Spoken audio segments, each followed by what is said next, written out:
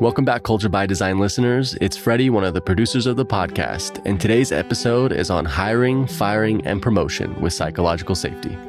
Some of you may have attended our live webinar on this topic, and if you did, thank you. You'll have a sneak peek into some of what Tim and Junior will cover in this episode, but not everything. This is not a rerun of our recording, but a brand new recording of the topics specifically for the podcast, allowing Tim and Junior to explore further some of the areas that they couldn't in the webinar. As always, you can find important resources and links in this episode's show notes. Tim and Junior will mention a measurement tool that we use to measure the psychological safety across teams and organizations. We've also included a link to a free pilot of that measurement tool that you can request at leaderfactor.com. Thanks again for listening, and thank you for your reviews. Enjoy today's episode on hiring, firing, and promotion with psychological safety.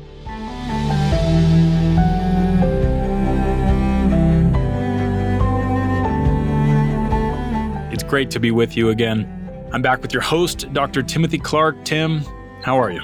Hey, doing great, Junior. Good to be with you. Good to be with you. Yeah, it's going to be a good episode. Today, we'll be discussing hiring, firing, and promotion with psychological safety. Let me just stop you right there, because when you say those words, hiring and firing, and then what was the last one? Promotion. When you just say hiring and firing, you got my attention. I think you have most people's attention. I think so. Those are powerful words. Yeah. They're words that I think we all feel personally at a deep level. Yeah. And so I just wanted to say that right at the outset as we go into this topic, because this is a topic that is emotionally charged. It's important at an individual level. It's crucially important at an organizational level.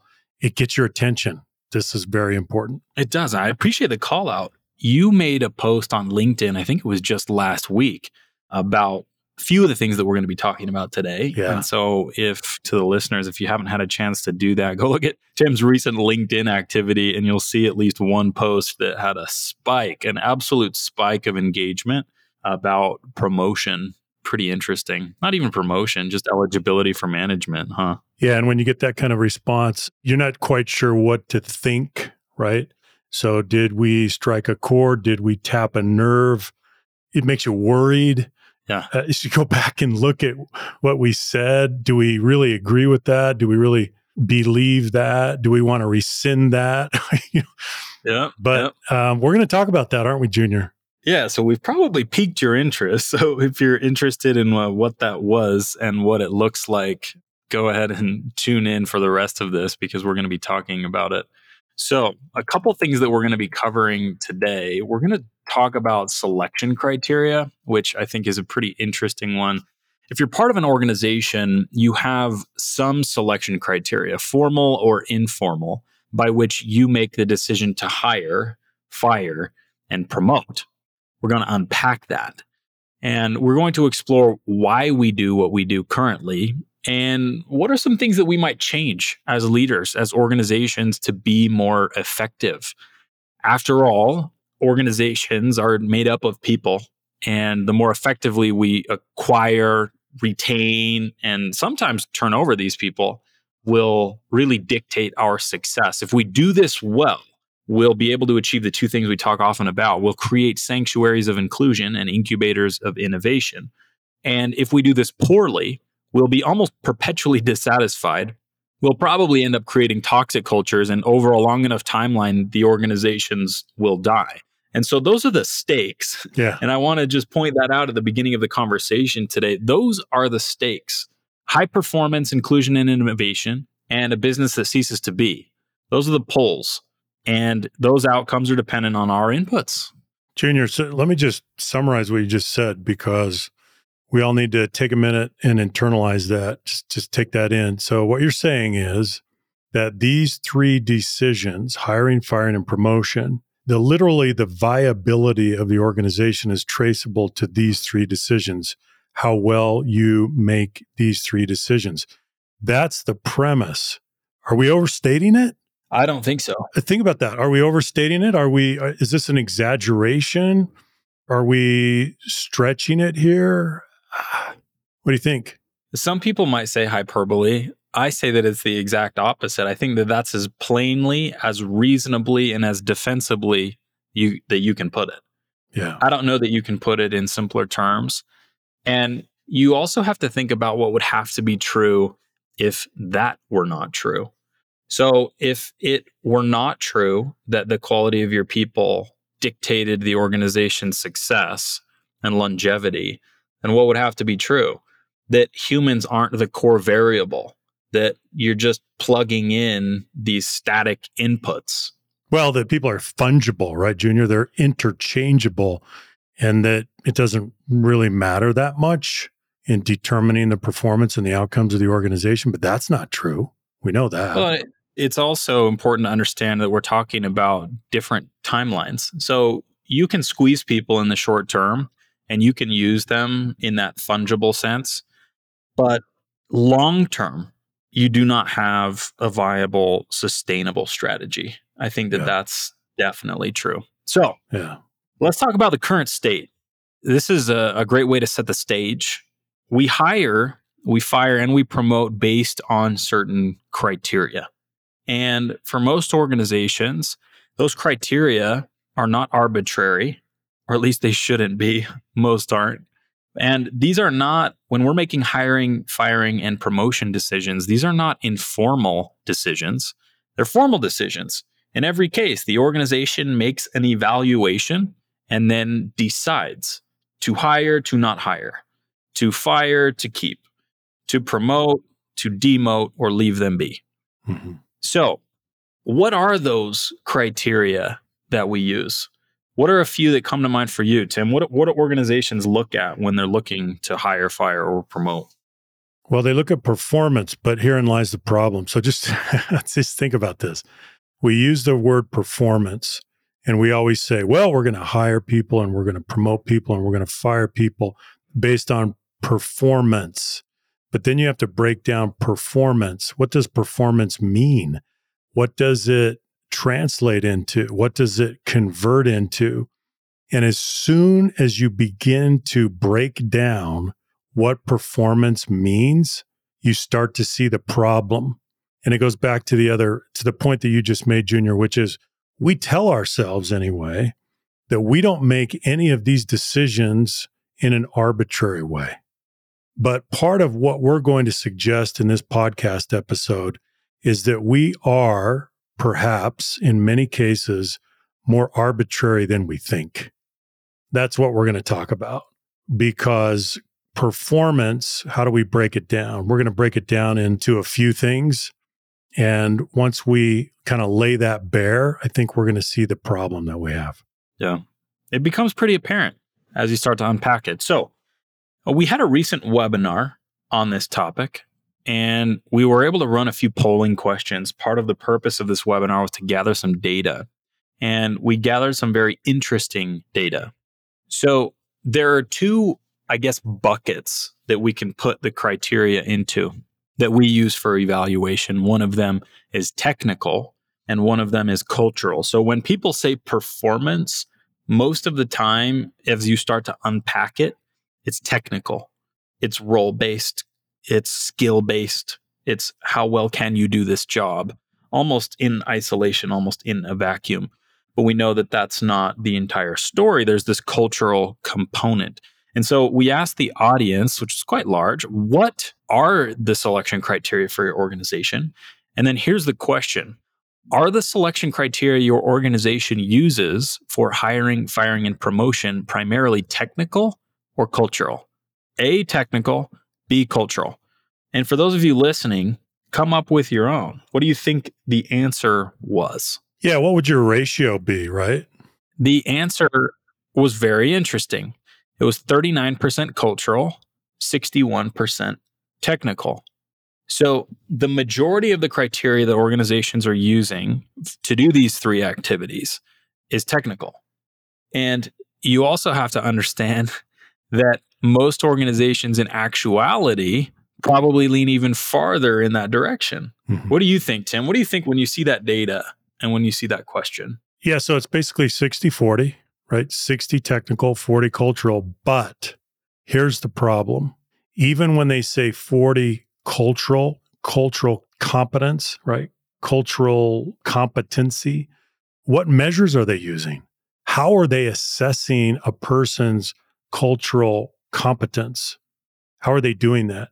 And this is where we get into trouble very, very quickly. And this is where I believe that we're much more arbitrary than we think we are. What we can say, oh, yeah, we weight the cultural side of the ledger 40%. Oh, yeah, how do you measure that? How are you assessing that? And once you look into that, you realize that it's very ad hoc and haphazard. So what I would like to suggest, Junior, is that when it comes to these three decisions, hiring, firing, and promotion, we are reaching a critical inflection point in making these decisions across sectors of society, across all kinds of organizations, because we're coming to the realization that first of all, we're not weighting the cultural side as much as we should. Number two, we don't measure it very well at all. And through the pandemic, we learned, take a look at the Great Resignation. We learned that was an avalanche of data that told us that millions of people are willing to walk away from their jobs. Why did they walk away? Well, there's more than one reason. But what came out of the exit interview data from the Great Resignation is very, very clear. The number one thing that people walked away from was a toxic or a dysfunctional culture. That was number one in all of the post-mortem research that's been done. So what does that tell us? It tells us that we're not doing a very good job in making these three decisions, that we're much more, as I said, haphazard and ad hoc about the way we're making these decisions. And so the pain of reality in the way we make these three decisions has finally created a greater tolerance for the truth. Let me say that again. The pain of reality has created a greater tolerance for the truth in making these decisions. We have not been making these decisions very well, not very systematically, nor are we weighting the cultural criteria as heavily as we should be in making the decisions overall in the first place. So we're at this critical juncture right now in the way we make these three decisions. I just wanted to set a little context there, Junior. That's where we're at. That's very helpful context. Another thing that I'll point out when it comes to these results is that, let's say that the percentage of those that responded cultural, they use that as the basis for evaluation. You start to unpack that, and it's informal and it's subjective. It's based on anecdotal evidence. It's based on a few interactions. It's based on a hunch, a gut feel, and that's not good enough. It's impossible to do that effectively, especially at scale. When you're evaluating people across these three activities, very, very difficult to do. So although we had a percentage respond cultural, those that really do this in a predictable, scalable, efficient, reliable way is very, very, very small. Well, Junior, to your point, let me just add to what you just said. Let's take the second category of these three decision categories. So we have hiring. Now, let's the third one. We have hiring, firing, and promotion. Let's talk about promotion for a minute. Promotion. What is the most fundamental tool that organizations use to analyze their people and make succession planning decisions? They use the traditional tool of the 9-box. The 9-box is a 9-box grid that has potential on the vertical axis and performance on the horizontal axis. So again, that's nice, but then if you sit down with people and you say, okay, great, performance is on the horizontal axis. Okay, I got that. How do you measure performance? And they'll take you right back to quantifiable performance metrics that are based on the operating results for that organization. And they can point you to whatever metrics they're using, whatever measurements they're using. And they're going to say, well, this individual produces these results, so performance is great. Well, that's the technical side. What about the cultural side? Show me what you're using to measure the cultural side. And again, we don't have a systematic way of doing it. So even that 9-box is misleading, because if you ask the question, how do you measure performance? What is informing your 9-box evaluation? Very, very quickly, you find out that it's anecdotal, it's informal, it's haphazard, and it's ad hoc, just as you said, Junior. Therein lies the problem, right there. The next question is about the title, Hiring, Firing, and Promotion with Psychological Safety. And that's the question we ask. What role does psychological safety play currently in the hiring, firing, and promotion of most organizations? And we're going to talk about the fact that it takes a back seat, that if we're not looking at cultural competence, we're looking at technical performance. And one of the polling questions that we asked in this last conversation, I found fascinating. The polling question was this: how much of an individual's professional effectiveness is attributable to cultural competence? So we know that it's something. Some people might think that it's 0. Most people don't.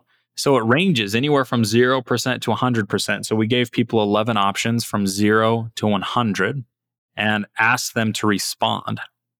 Now, the results and the distribution to this question were fascinating to me. Think about which percentage you think garnered the most votes from 0, 10, 20, 30, 40, 50, 60, 70, 80, 90, 100. 70% had 30% of the votes. Mm-hmm. 30%. Think about that for just a second. In other words, 30% of people said that 70% of an individual's professional effectiveness is attributable to cultural competence. Now, let me tell you about the surrounding numbers. Those that said 60%, about 20% of respondents. Those that said 80%, 12. Those that said 60%, 17. And so most of the audience, overwhelmingly, the majority of the audience, said that more than half of a person's professional effectiveness was attributable to cultural competence. That to me is absolutely fascinating. Yeah, Junior, if you go back to the data, it's almost exactly 75% of people that said it's at least 50% or higher. Yeah. So juxtapose those two questions, those two polling questions, where we're asking, does your organization use technical or cultural criteria to evaluate a candidate? And then what percentage of that candidate's effectiveness is attributable to cultural competence?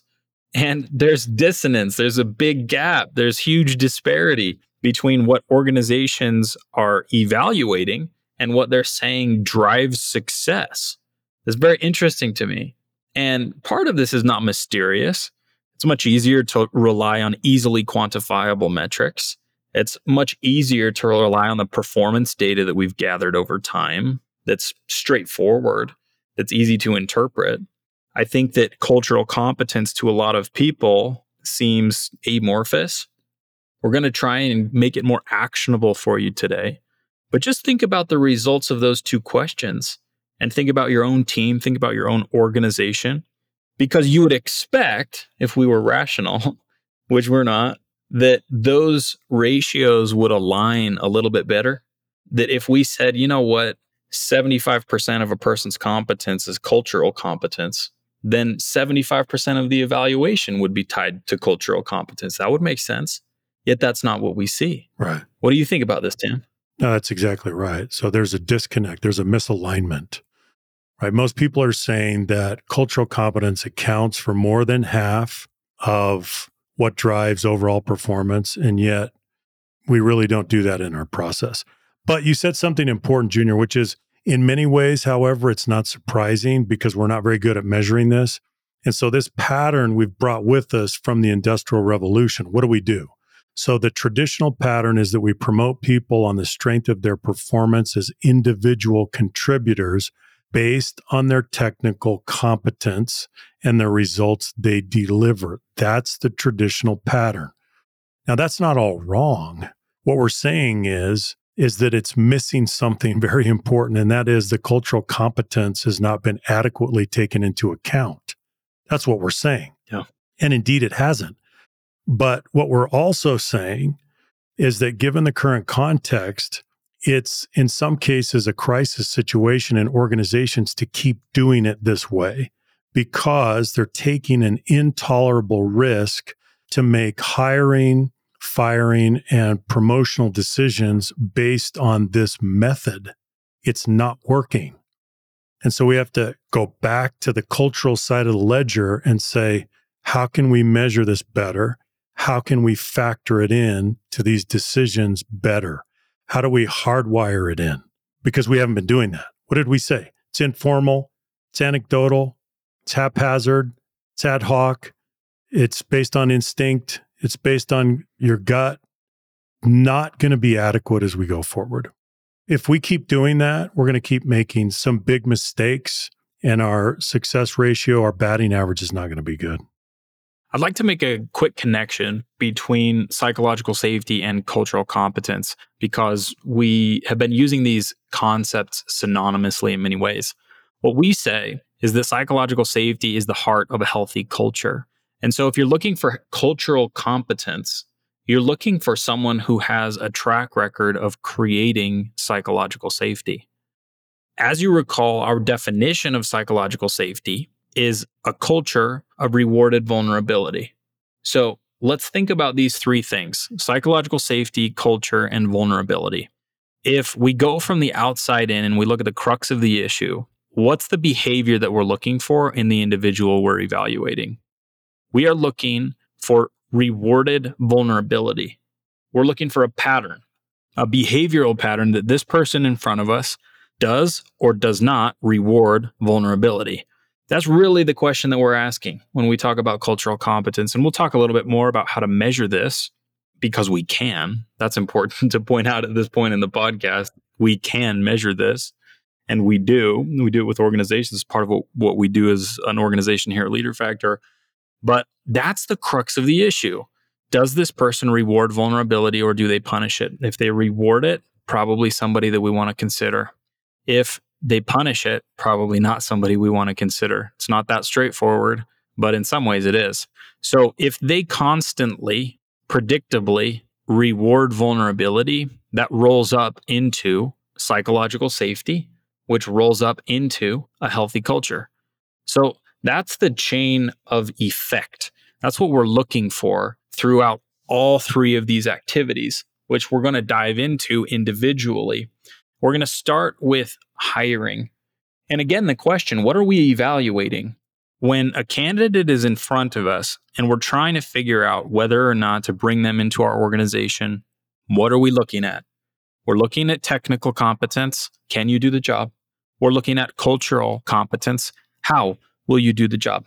What effect will you have on the culture? Because it's going to be, and our assumption going in, is that it will be positive or negative. We never assume that it will be neutral. This person will be a cultural addition or a cultural liability. What do you think about that, Tim? Do you agree? Yeah, it's true. You can't be neutral. So how do we screen for this is my next question. How do we screen for cultural competence? How do we look for psychological safety? We asked this question to the audience. We got some good answers. But again, a lot of this was informal and anecdotal. So one of the mechanisms that we're looking for, as I mentioned before, is a pattern of rewarded vulnerability. And I wanted to just make a quick shout out for, and I guess it's a tip, something that I found to be incredibly useful. I think that references are undervalued. Yeah. I think that in today's day and age, we've fallen out of the habit of looking at references. People used to include those as part of their resume just by default. You know, here are a few of my references. I almost never see that anymore. I almost never see recommendations included by default. It's pretty interesting. I'm not entirely sure why we've fallen out of that habit, and we won't go into it now. But that's one of the most effective ways that I've seen. And one of the things that came in through some of the conversation that we had, which is you on the hiring side, unless you have someone who has interacted with this person face to face, shoulder to shoulder, done work together, it's very difficult to evaluate. There's some indicators, but it's hard. So almost always, I'll try and find somebody who knows this person well, because chances are it's almost inevitably better than I do, and ask them what it was like. You know, what are those patterns? And you try and fish those out And that can be a very, very effective way to make sure that you don't make a mistake on the front end, because hiring affects everything downstream. And we'll inherit a legacy culture. We don't always get to choose the current state. And we will not have made all of those prior hiring decisions, but we want to make sure that moving forward, we tune that up and bring people into the organization that are competent in this area. Yeah, I just want to point out something, Junior, and that is the data set that you have. So let's go back. Here's the ledger: cultural competency, technical competency. For the first decision to hire someone, the data set that you're able to put together on the cultural side is much more fragmentary and sparse compared to if you're promoting someone and you already have them in the organization. You are in a deficit position from a cultural competency standpoint when you hire someone. Almost never will you be able to get the data set that you want. It will be very incomplete. And so another thing that you can do, in addition to references, which, Junior, is a really good point, is to ask behavioral interviewing questions that relate specifically to culture, right? So, for example, tell me about a time when you had an influence on the working conditions or the culture or the climate or the atmosphere of your team. And they need to be able to share specific concrete examples that show their influence as a cultural architect. They have to be able to come up with those concrete examples. If they struggle with that, then that's going to tell you a lot. Now, it's still, again, when you're hiring, your data set's going to be fragmentary and sparse compared to promoting. But you've got to try to paint a picture. You've got to try to put pieces of information together to come to some conclusion on the cultural side of the ledger. Otherwise, how are you going to do it? And by the way, Junior, we probably should make a distinction here between cultural fit and cultural competence. Should we talk about that? Yeah, it fits here. No pun intended. I think that on the hiring side, this is a very, very important thing to cover. And it's something that gets confused very often. People will say, we really need to make sure that it's a cultural fit. And fit is dangerous. Why do you think fit is dangerous? You have an interesting perspective on this. Fit to most people implies that you would be able to get along with the people on the team. Yeah. That your personality is compatible, things like that. That's not what we're interested in. Yeah, that could be important at some level, but we're interested in cultural competence, not cultural fit. Cultural competence means your ability to contribute to a culture of psychological safety through your own modeling behavior. Because when you bring someone new onto the team, they will be a cultural architect. Now, if they're not the leader of the team, then they're going to be a junior cultural architect, but still they're going to have that role. And so you're trying to assess how they're going to perform that role. It's impossible for them not to perform the role because they're going to be modeling and they're going to be exerting influence on the culture of that team. And so you have to come to a conclusion about that. It's their overall net impact on the culture as a contributor, as a cultural architect. So do you see the distinction between just fitting in, cultural fit? It's a very important distinction. And so what we're saying, our suggestion is, when you find yourself in this position, don't ask yourself, would this person fit in? That's not the question. The question is, does this person have the demonstrated capacity to create psychological safety? The answer to that question will give you much better instruction as to the decision you would make. Because you might have somebody that you would answer no in the first question. No, this person would not fit in, but they would be phenomenal when it comes to culture building and cultural architecture. It's also conceivable that you answer yes to the first question and they're an absolute train wreck when it comes to the second. They might fit in, but leave a wake of cultural destruction behind them. That's not what we want. And so you'll get much more predictable outcomes if you use that second question and use that as your criteria. Junior, to take it a step further, you may want to ask this question. So forget about cultural fit, but does this person have the ability to create team cohesion, unity, coherence, engagement, alignment when they are disagreeing, when they are dissenting, when they are creating intellectual friction, when they are pushing back. That's what we're talking about. That's what you're looking for. But a lot of people, they're thinking, well, they think of cultural fit as, will they behave? Will they comply? Will they support? Will they, right? Yeah. It's acquiescent. That's not what we're looking for in organizations. We're not trying to build an echo chamber. So can the person come in and create the healthy tension and the constructive dissent that we need? That's what we're looking for. When you ask questions that way, when you frame it that way, then it sheds a lot more light on what cultural competence really means. That's a high bar, Tim. That's a high bar.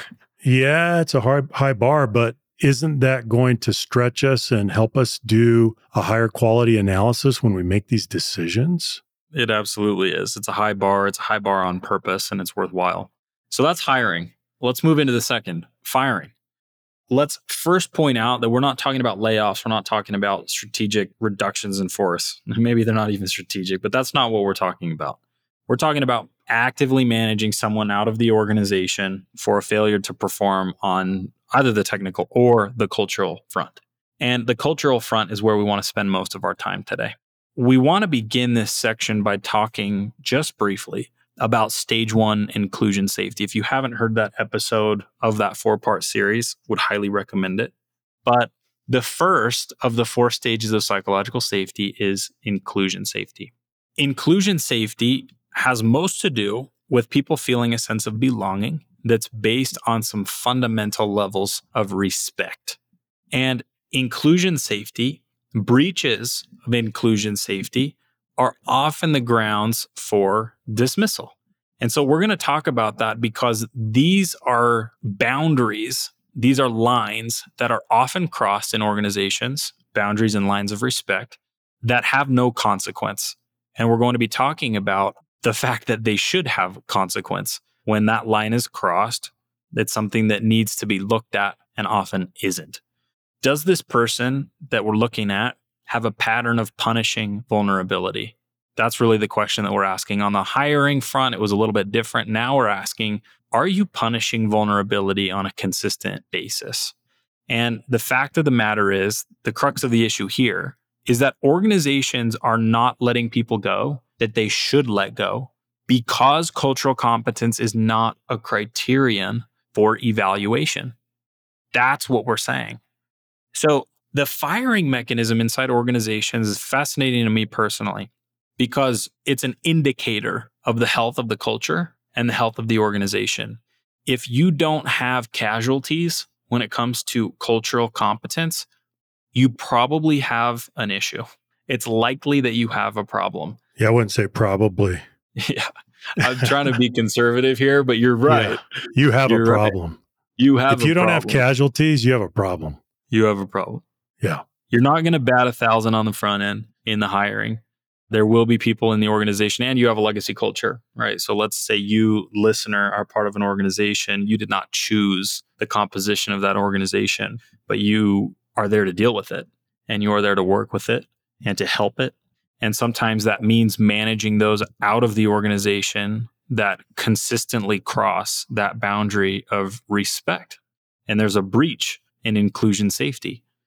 This is often a question that we'll ask inside organizations or when we're working with a leader who's trying to build a team, which is, when is the last time you let someone go because of a lack of cultural competence? The answer to that question will give you deep insight into the health of that culture and organization. And it's a question that you might ask yourself. When was the last time? Should the last time have been more recent? Those are some interesting questions. Yeah, Junior, it goes back to the distinction that we made at the beginning between cultural competence and technical competence. If there's cultural competence and technical competence, then it naturally follows that there must be cultural accountability and technical accountability. So the question is, are you doing it? Now, what we said is we lean heavily on the technical competence side in making these decisions of hiring, firing, and promotion. And we tend to exercise technical accountability pretty well, pretty consistently in most organizations. Why? Because we have quantifiable metrics that we track and we can see how things are going. But what we also find is that because we don't account very well for cultural competence, we don't therefore perform cultural accountability very well. We don't hold people accountable for how they get the job done, just the results of the job. And so you can see that this area of cultural competence and cultural accountability, we've got to take our performance to the next level. Many organizations, as you said, they don't practice consistent cultural accountability until there is a crisis. And before that, they tolerate all kinds of violations and breaches of what they originally communicate as their values and their expectations. But the reality is, because they let it go, the environment of cultural accountability is squishy and opaque. And it's that ambiguity that gets them into trouble because why? What you tolerate becomes the norm. And organizations normalize patterns of behavior very, very quickly. So if you begin to tolerate something that's not quite consistent with what you think your cultural standard is or your cultural expectations are, or your values are, but if you start to tolerate something that's not quite that, that becomes normalized very quickly. Now you're on a slippery slope. We see this over and over and over again. I'd like to ask a question about reformation, because many organizations ask us, hey, this person's demonstrated this pattern and it's just over and over and over again. Can you help us fix it? Mm-hmm. Because, otherwise they're great, but there's just a small thing. We wouldn't call it a small thing, but sometimes organizations do. Oh, it's just a little bit of a cultural hiccup, right? There's just a little bit of friction here, when in reality, it is sometimes actively toxic. So tell us about that. What are the chances that if a culture or a leader specifically has become actively toxic, what do we do? Can we reform? That's a great question, Junior. Let's take a specific example. What if you take a team and a team has a prevailing norm of putting people down? So it's a put down culture. And that behavior has become normalized. So you go in and the team is toxic, the team is dysfunctional. What do? It's a put down culture. What you're going to find when you have a put down culture or other types of toxic cultures, you're going to find that the leader is either actively toxic and participating in that norm and various other toxic norms, or that leader is passively complicit and letting others do it, allowing others to do it without consequence. One of those two things is going to be true. Either, again, let me say it, an actively toxic boss or a passively complicit boss. Now, the remedy, the prescription to fix that depends on which category you have, because the root cause is different. If you have an actively toxic boss, it means that that boss is premeditatively engaging in the put-down behavior again and again and again, and reinforcing and perpetuating that norm. That boss is not going to be very coachable because the boss is consciously doing it, knows it's destructive, sees the evidence, and is not changing. That boss needs to be removed. Based on our research, that boss has about a 5% chance of being coachable and really changing that pattern. On the other hand, if the boss is passively complicit, allowing others to do it, there's a much higher chance that that boss is coachable because they don't know what to do.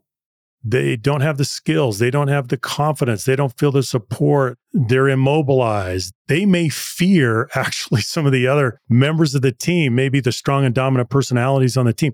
There are a variety of things that could explain that passively complicit behavior. Point is, that boss, there's a high chance that boss might be coachable. So different root causes call for different corrective actions. That distinction is crucial whenever you find a toxic, highly dysfunctional culture. I appreciate you sharing that. It's important, that distinction. It will drastically affect the way that you approach the situation. So let's go back to the LinkedIn post that I mentioned at the beginning. And I want to read you this quote. This is a quote that Tim made in a LinkedIn post. Employees who do not have a demonstrated track record of creating psychological safety should not be eligible for promotion to management. I'll read that one more time. Employees who do not have a demonstrated track record of creating psychological safety should not be eligible for promotion to management. This garnered some interesting feedback. The thread was fascinating. There were many who agreed very strongly. There are some who said, oh, you might want to qualify that a little bit. That seems a little harsh, right? That seems a little bit pokey. Yeah. What would you say to that? I've thought about that and I've reflected on it again and again and again. I don't know how we change that, because if you're in a managerial role and your job, your stewardship is to lead people, then creating, nurturing, fostering conditions of psychological safety are core to your job. That is your job. So if you can't do that, you are unable to do the fundamental responsibility of management and leadership. How can we put you in a role to lead humans? Now, that doesn't mean that you might not be ready later, but there has to be some evidence that you can create an environment, a culture of psychological safety, because that is the job. There has to be some indication, some measure, some evidence that you can do that. If not, we can't give you a team and say, oh, well, good luck. That would be irresponsible. If I were to do that, if I were to place a manager, give a manager a team, and this manager had no demonstrated track record of being able to create psychological safety, that's irresponsible on my part. That's how I feel. It's interesting to look at the organizational patterns that exist around promotion. You alluded in the beginning to the fact that most organizations promote based on the performance of that person at the level of individual contributor. And then that happens over and over again. And pretty soon you have some crucial seats in your organization, some crucial roles that are filled with people who have not demonstrated the ability to create psychological safety. And the damage that can be caused because of that is astounding. The higher up the person sits in the organization, the farther the ripples travel and the deeper they go. If you have someone misbehaving when it comes to culture and psychological safety that sits in a role like that, you have yourself a big problem. Because those norms are often perpetuated and the unhealthy norms are often normalized. And that becomes very, very dangerous. And the big ship that was hard to turn before is now even bigger and more difficult to turn. If you have that happening at the top levels of leadership inside an organization, it can be really, really difficult to root out. So it makes it so apparent to me.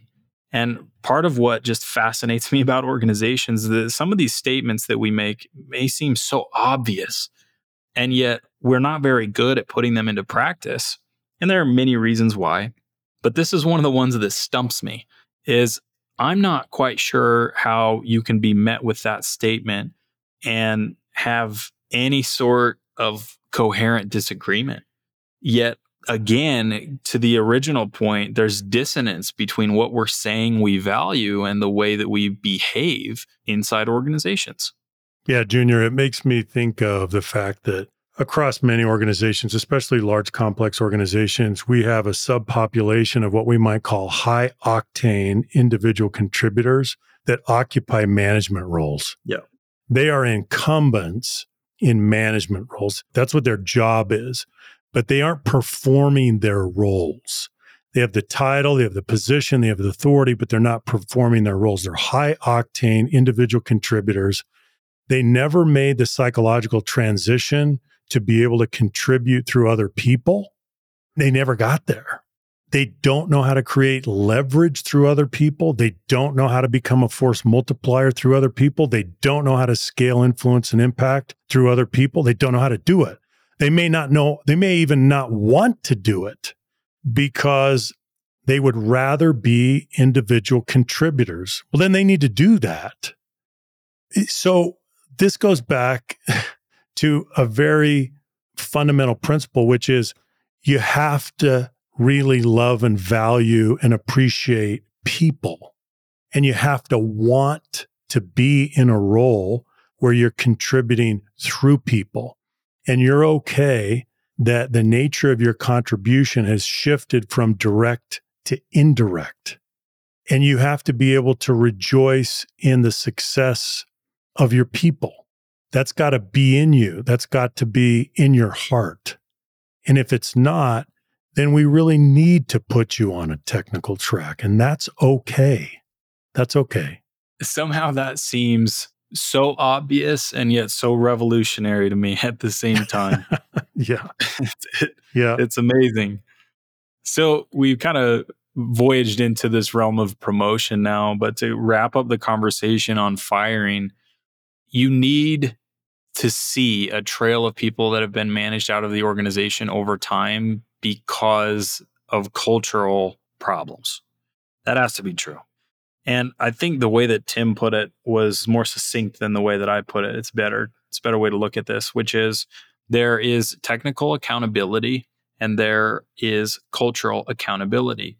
And those mechanisms of accountability need to mirror the criteria for evaluation, which is technical competence and cultural competence. So we're evaluating people to bring into the organization based on those two things. And we need to look at how we move people out of the organization based on those two things. If both mechanisms don't exist, we're going to have ourselves a problem. So in promotion, we asked another polling question. And here's the question. Does your organization rely heavily on cultural competence data as part of its promotion criteria? Yes or no?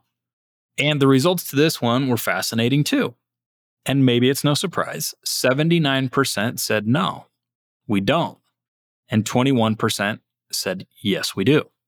So again, we're saying this cultural competence, we're seeing it's so important on the front end in hiring. It's so important in managing people out. And it's also so important in promoting. And yet 80% of us say we're not relying on that data as part of the promotion criteria. This blows me away. Again, a mismatch. It's a mismatch. And I get it, but I don't get it. Yeah. Why are we doing this? Who do we promote? What's the trend? And the trend here is pretty similar to the firing trend, which is that we're promoting based on technical skill and competence. We're time in role. We're looking at all of these other things. But what promotion criteria can we use? Should we use? Do we use that will perpetuate healthy norms and build a vibrant culture? We need this cultural competence piece. And to the point that you made a little bit earlier, you get what you tolerate. This is especially true in promotion because the people inside organizations, we're all going to be looking at those who get promoted, and we're going to try and reduce out the patterns. Okay, I saw 5 people get promoted in this department. Why did they get promoted? What are their patterns? And if there's a pattern of promotion based exclusively on technical competence, people will see that. And they'll say, oh, you know what? I just need to be good at my job. I need to be better in a technical sense at what I do, and I will find myself in a higher position. And this is often true inside organizations, that you show up, perform in your role, be skilled at your job, get promoted, be more successful inside the organization. If that's not a mystery to people, is they have enough case studies, they'll be able to reduce out those criteria. If the cultural competence is not part of that process, people will see that. They'll see, oh, this person over here, this is a pokey human over here. Yeah. I've never had a good experience with this one, but he just got promoted, right? What gives? Well, and it's not even, for example, 70-30 on the technical side. Yeah. Sometimes it's 100-0, and you find toxic people that are moving up the chain of command up to the top of the hierarchy, and they leave a wake of really destruction behind them. And they're not building up. They're not building human capital. They're not developing people. That's your job, is to develop people. So it is perhaps the greatest irony that we would promote people that don't have a demonstrated track record of developing people. Doesn't make any sense. Yeah. But yet we do this all the time in organizations, and we have since the Industrial Revolution. And that's why we're saying again, we have hit an inflection point. And as we move deeper into the decade of the 2020s, there's going to be less and less tolerance for it.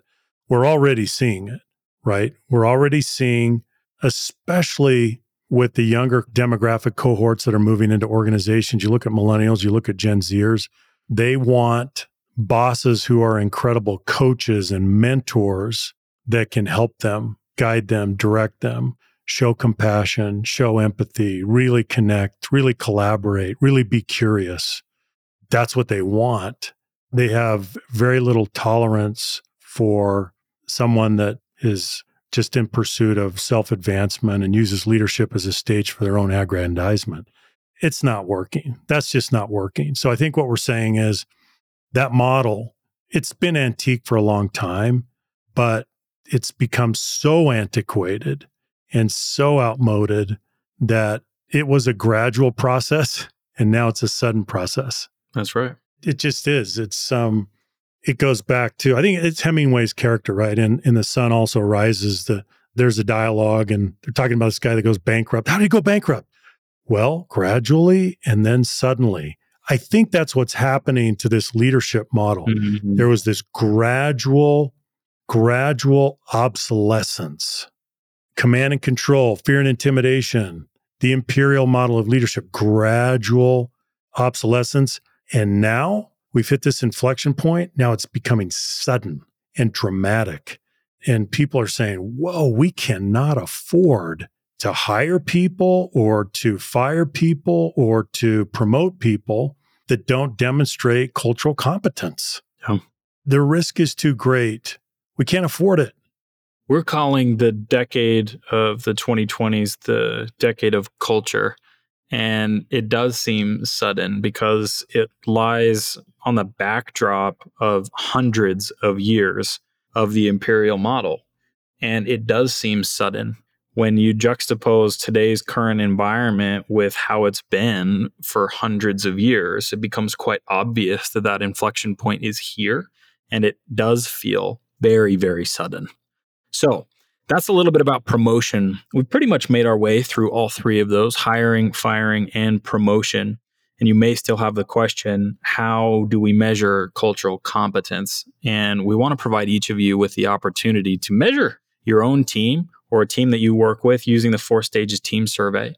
And so we're going to make that available as a free pilot if you want to measure this with your team. So that's available on the website. We'll go ahead and link to it in the show notes. But this is part of what we've been spending a lot of time on over the last few years, is figuring out how to crack the code here. How do you assess cultural competence? How do you incorporate it into your hiring, firing, and promotion activities? This is a great way to do it. We've also seen a real uptick in the way that organizations are using this tool for promotion. We've come out with really cool visualizations, org chart views that you can see the health of each team inside of the hierarchy. Never before have organizations had this type of data to aid in their decision making. They've never had it, especially using a validated instrument. So if you haven't had a chance to look at that, please do. This is part of what we're doing with organizations ourselves when we're working with our client portfolio, is helping them incorporate these types of tools into their evaluation to make better decisions. And we're seeing really, really good results as we try to reduce that dissonance, close that gap between what we value in cultural competence and what people are being held accountable for and what we're measuring. As long as there's a big gap between those two things, we're going to have a lot of problems. And so closing those needs to be on the top of our list of priorities. So, Tim, what else do you want to say? Hiring, firing. As a summary comment, I think I would just say that we have reached an inflection point where organizations are now hardwiring psychological safety as a selection criterion for making these three kinds of decisions: hiring, firing, and promotion. We're at the beginning of this inflection point. It's going to continue. It has to continue. So reflect on your own organization. To what extent are you incorporating psychological safety, which is a proxy for cultural competence? It's the best, most accurate measure for cultural competence that we have. To what extent are you incorporating psychological safety into these decisions? And are you moving from informal to formal? Are you moving away from the anecdotal, right? So that you can be systematic about making an evaluation of how someone is doing on the cultural side of the ledger. That's where we're headed. We just want to give you an opportunity to reflect on what you're doing in the organization right now and what the next step is for you to hardwire that in as a selection criterion. Yeah. Well, thank you everyone for your time today, for spending an hour with us talking about this. It's an important topic. It's something that we're passionate about. It's something that we spend a lot of time on with our client organizations. So if there are a few things that you could do for us, I'd like to just outline those. If you like today's episode, please share it. Please give us a like, follow us on LinkedIn. If you're watching this on YouTube, please subscribe. This is how we get the message out there and how you can help us. The most important thing that you can do is to spread this content. The world desperately needs it. There are a couple other free resources that I want to call out that will be available in the show notes. The most revised version or the most recent version of the Complete Guide to Psychological Safety has been revamped. You can go ahead and download that, as well as the past webinars and the book, The 4 Stages of Psychological Safety. If you have not had a chance to read that, we would highly recommend it. And if you wouldn't mind leaving us a review, letting us know what you thought, that would be tremendously helpful. So with that, we'll go ahead and wrap up today, and we will catch you next week on Culture by Design. Tim, thank you for your time. Thanks, Junior. Bye-bye.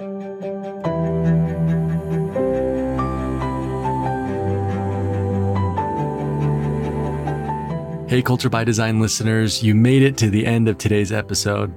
Thank you again for listening and for making culture something that you do by design and not by default.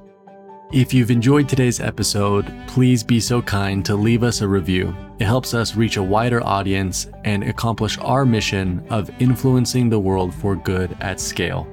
Today's episode show notes and other relevant resources related to today's topic can be found at leaderfactor.com/resources. And with that, we'll see you next episode.